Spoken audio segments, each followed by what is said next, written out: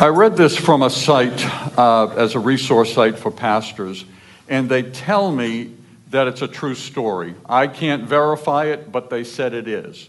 And I want to read some of it to you. Brian of Provo, Utah, not our Brian over here from Belmont, but Brian of Provo, Utah, recently experienced more difficulties than any human being should have in a single day. First, a water pipe broke in the apartment above his, and it flooded his apartment. So the manager told Brian to go out and rent a water vacuum to clean up the mess. He went out to his car, hit the key in the ignition, tried to move it, and realized he had a flat tire. Left the keys in the ignition, came back into his apartment to call to get help. When he grabbed the phone on the wall, standing in wet water, he got a shock, and he pulled the phone off of the wall. Before he could exit his apartment, the water had swollen the threshold enough that he could now not go out his door, and pounding and yelling and screaming, he got a neighbor who came and kicked his door in from the outside. When he went out to go get his car, with the key in the ignition, you know what happened, right? Someone had tried to drive it off, but with a flat tire, they didn't get very far. They only got around the corner. But the other piece of wonderful news for Brian that day was it had run out of gas. So with a flat tire and no spare and no gas, he had to push it to a gas station. That evening, Brian went to Brigham Young University to a military event. He carelessly threw on the front seat of his car his bayonet. Jumping into his car, he did enough damage to himself that an ambulance had to come, and the doctors had to stitch up his backside quite seriously. While Brian was okay from that, it didn't work out so well for his 4 pet canaries who were in his apartment, who, when the wet ceiling fell that night, killed his canaries. When he did get back into his apartment, he slipped on the wet carpet, and not only had he put lacerations in his rear, he now injured his tailbone. And Brian's statement was this. He wondered if, quote, God wanted me dead but kept missing.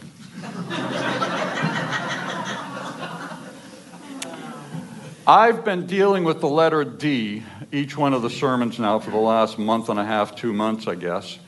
I've dealt with dream, indecision, and delays, and this morning we're going to go to difficulties. Do any of you ever have any difficulties? I think we all do. Jesus told us in John's gospel, oh my, there it is, it's coming up slowly.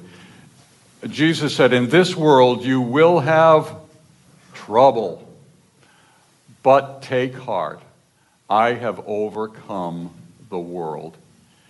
And then Paul said this, in everything we do, we show that we are God's servants, enduring troubles, hardships, and difficulties with great patience.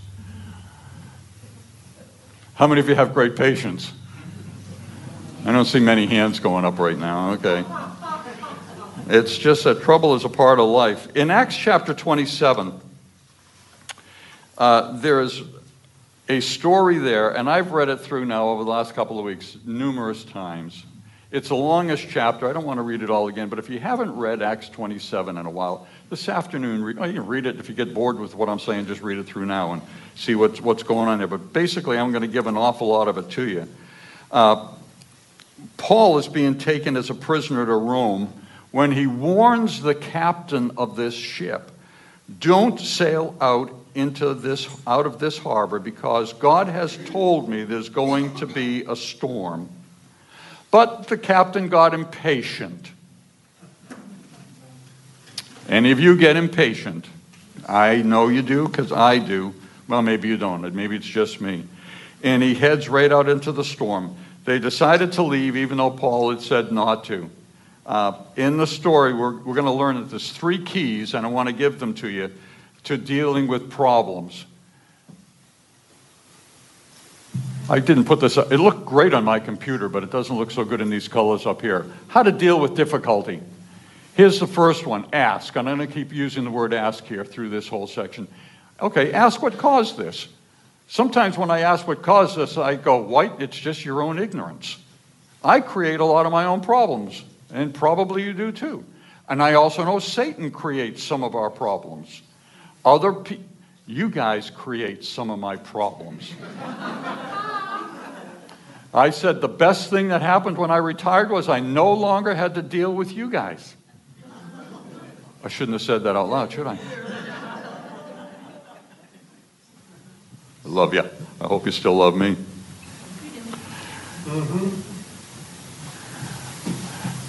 I tried to think this problem through. When we have troubles, when we have problems, I tried to think this problem through, but it was too difficult for me until I went into your temple.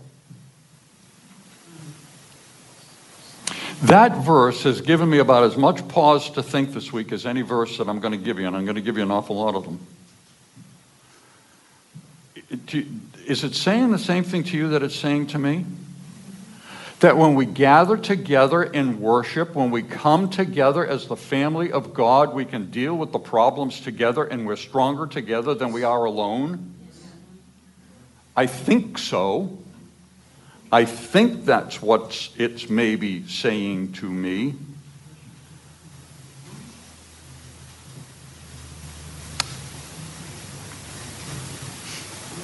Someone said to me recently, I won't identify who it is because you're not here. Maybe you're up there, I'm not sure. I'm pointing at the camera. Someone said to me, I really like going to worship in my pajamas. That's why I'm not coming back to church.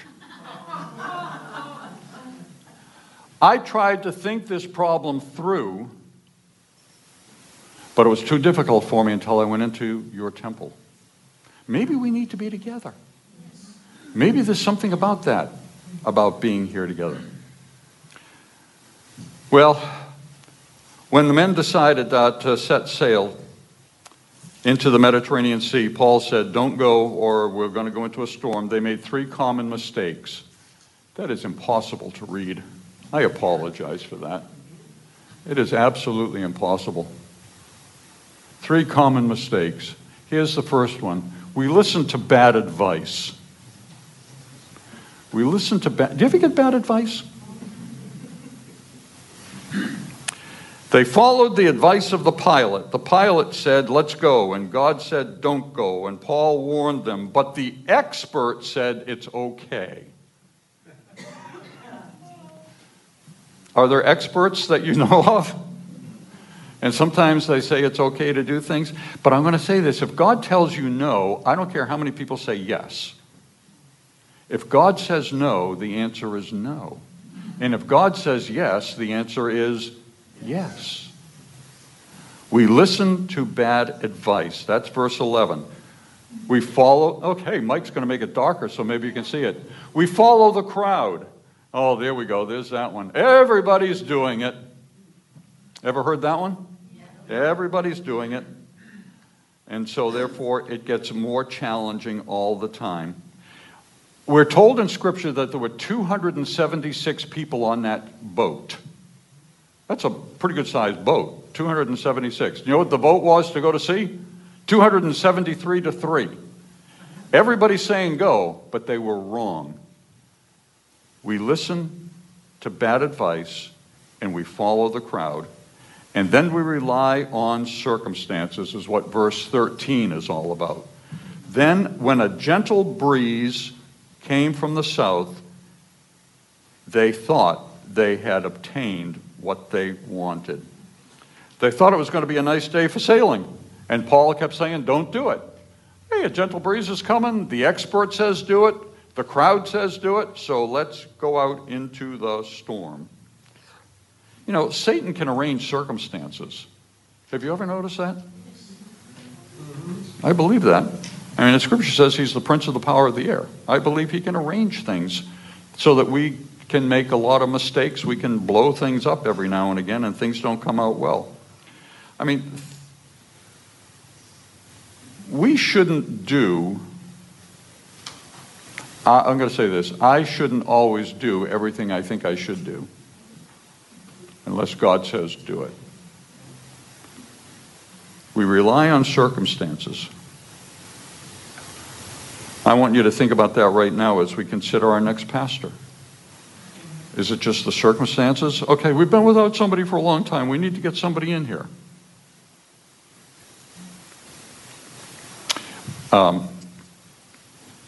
Don't tell anybody, but we're doing pretty good without a senior pastor here at the moment.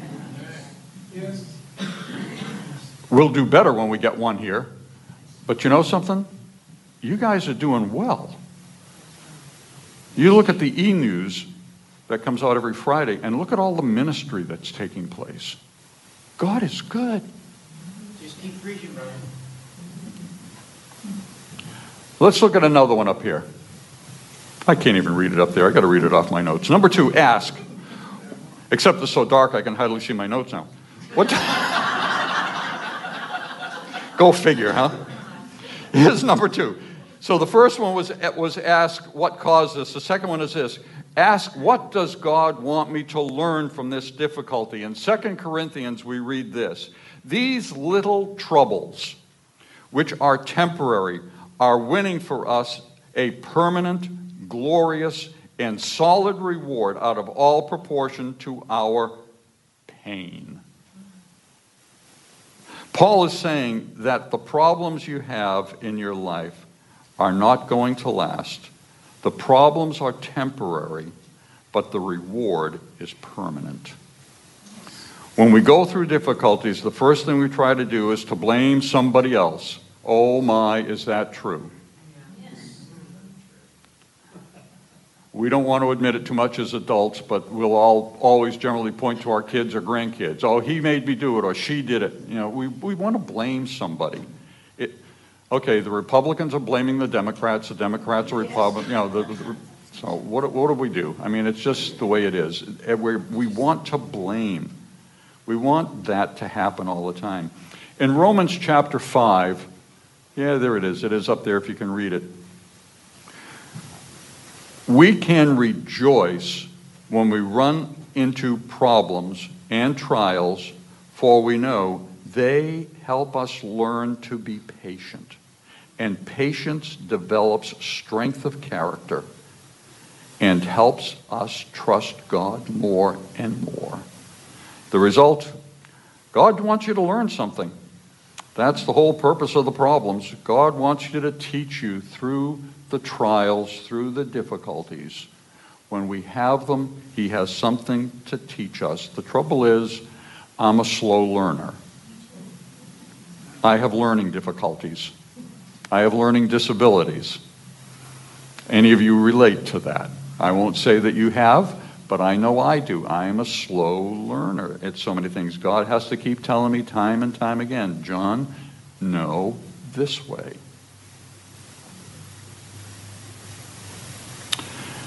Some of you are facing difficulties right now.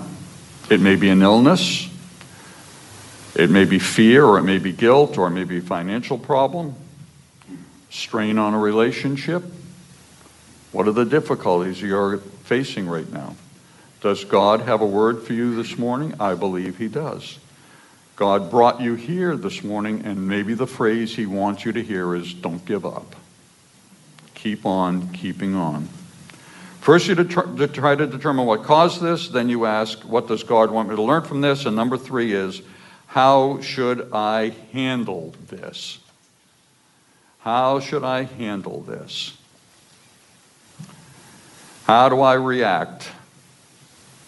How many times do we say, it's not fair? 2 weeks ago, Julie and I were down in Lancaster, Pennsylvania with our kids and grandkids. And the twins had the opportunity, because they had done something, they had done all their homework, they're 6 years old, had done their chores and everything else, so each one of them got to choose to watch a video. And Charlie chose one video and watched the whole thing, and Lydia now was watching her video, which came up after Charlie's. However, her video wasn't quite done when Tim went in to say it's time for supper and turned the TV off. And 3 rooms away, I could hear screaming at the top of her little 6-year-old lungs, "It's not fair!" I heard that 3 times before I heard, "It's not fair," as Tim finally tried to quiet her down. It's not fair. You don't ever say that, though, do you?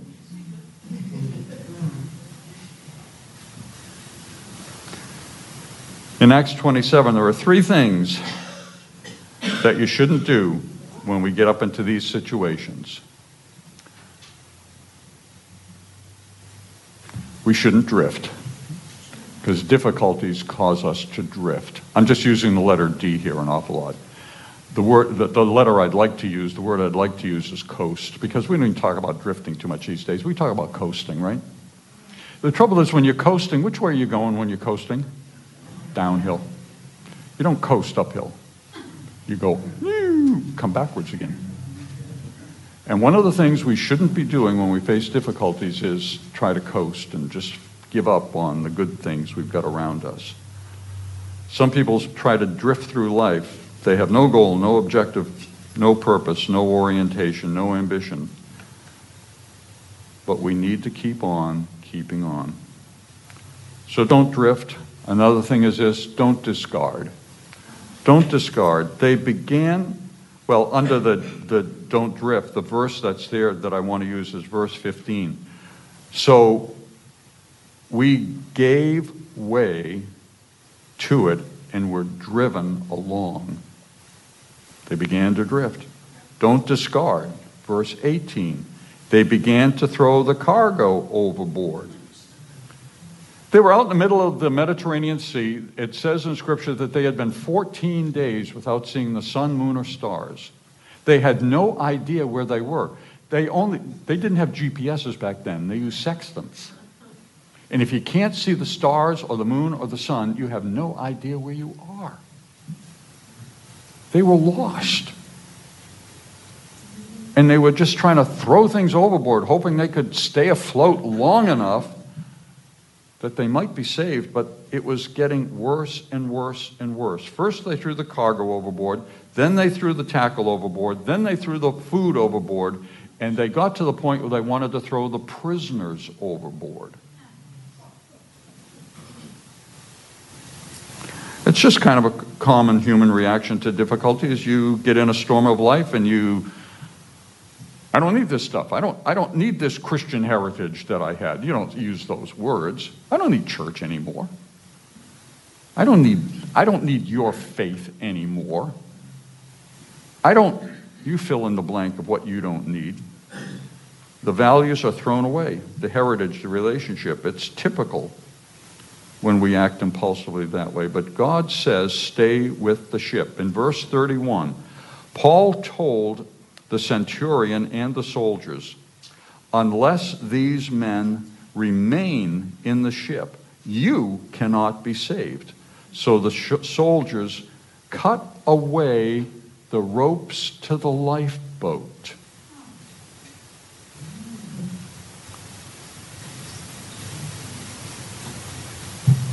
Can I quit preaching and go to meddling? Sometimes we need to cut away the ropes to the lifeboats and stay with the ship. I'm a terrible pastoral counselor. I've said that for donkey's years. You know, when I got this degree in counseling and started to do started having sessions, setting up, I booked myself to a maximum of 15 hours a week. That's all I would do while I was pastoring full-time. Tried to 15 hours of counseling. And I realized I'm a terrible counselor. And then I got back to 12 hours and 10 hours and 8 hours and finally said, I'm not going to counsel anymore because I just tell people what to do.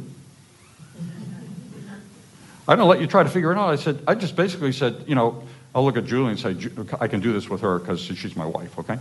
I would just say, Julie, just deal with it. You're being a jerk.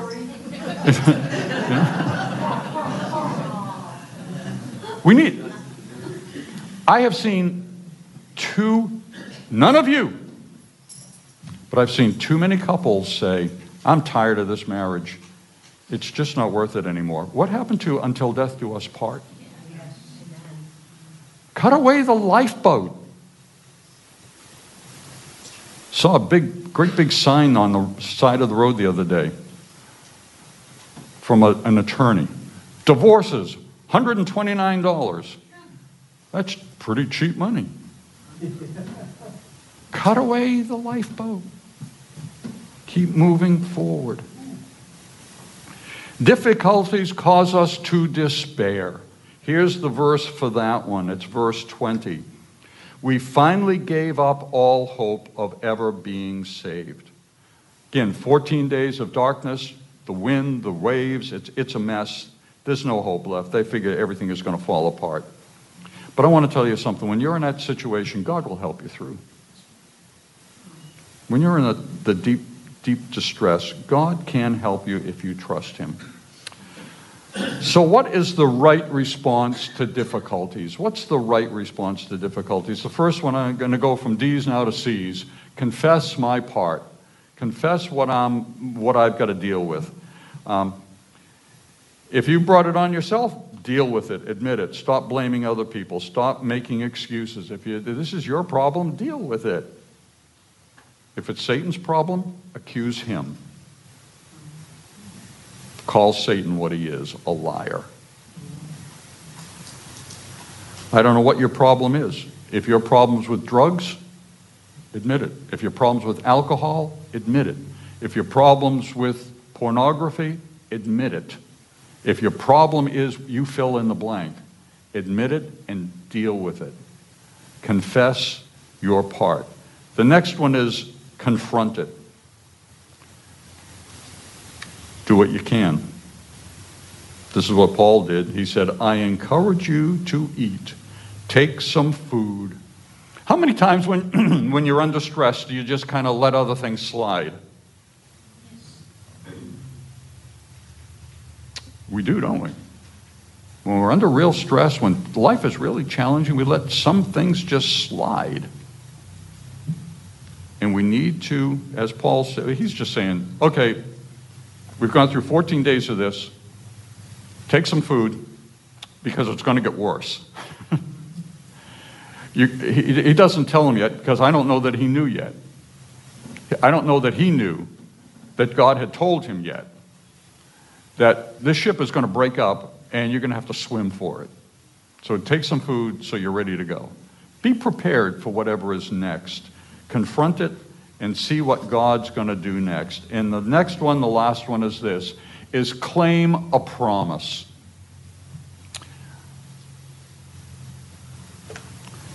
I've told you every time I've preached in the last 2 months, there are hundreds of promises in the Bible. We need to claim them and remember them. I want to read a longish passage out of here. I'll just read a short bit, then a longer one. In verse 25 it says, therefore, keep up your courage, men, for I believe God that it will turn out exactly as I have been told. Down in verse 41, God is saying, you're going to make it. Here it is, verse 41 and a couple of verses after that.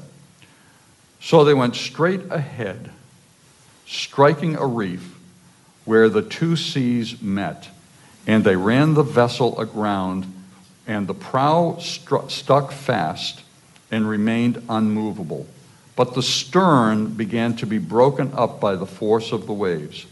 Now the soldiers' plan was to kill all of the prisoners on board, so they wouldn't escape. But the centurion, wanting to keep Paul safe, kept them from their intentions and commanded that those who could swim should jump overboard first and swim to the land, and the rest should follow, some on planks and others on the broken pieces from the ship. And thus it happened that they were all saved. Isn't that interesting? 276, 2 weeks, no sun, no moon, no stars, torrential rain, high winds, ship totally destroyed, all saved. fascinating story. God said the ship isn't going to make it, but you are. And that may be a story for any one of us this morning, that your ship may not survive, but you will. In this stinking economy we're in right now, ask me how I feel about it. There are some people we know, I don't know if it's any of us, but there are some who may lose their home or may lose a car or may lose a job. But the ship may be gone, but you can still be here. God will be with you. So what do you do when you're dealing with difficulties? You don't give up. You don't become anxious and afraid. You don't allow yourself to drift. You don't give up on your dreams. You don't give up on your ambition. You don't drift through life. You don't discard. You don't throw away the values and the relationships that you know are important. You don't throw away your convictions and your relationship with God. You don't stop coming to God's house, his temple, as the scripture said. You trust God. You don't give up on hope. The interesting thing about this story is that everything was falling apart in the storm except for Paul. Why didn't Paul fall apart? Because Paul's confidence was in God, not the ship. One of my cousins, his name was Tim, passed away with multiple cancers 5 years ago. He suffered a long, long time. Tim became a Christian in his 30s after, I'm going to use the word accurately, screwing up his life more than anybody else I think I know. He had four daughters. He was married 3 times. But Tim, when he became a Christian. He became a Christian and impacted hundreds and hundreds of lives. His birthday would have been two and a half weeks ago. And he was just a little younger than me.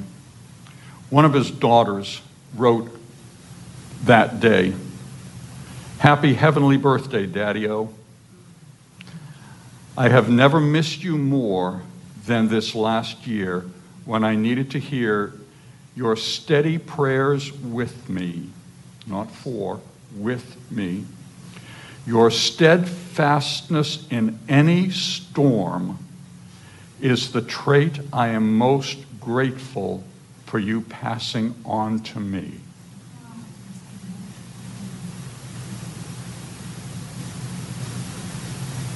It's not bad for a guy who messed up life so bad and got it together, and all 4 of his girls serving the Lord. God will make a way. Amen. When there seems to be no way. Difficulties? Let me pray, then I'll give you a bunch of announcements. Lord, it is good.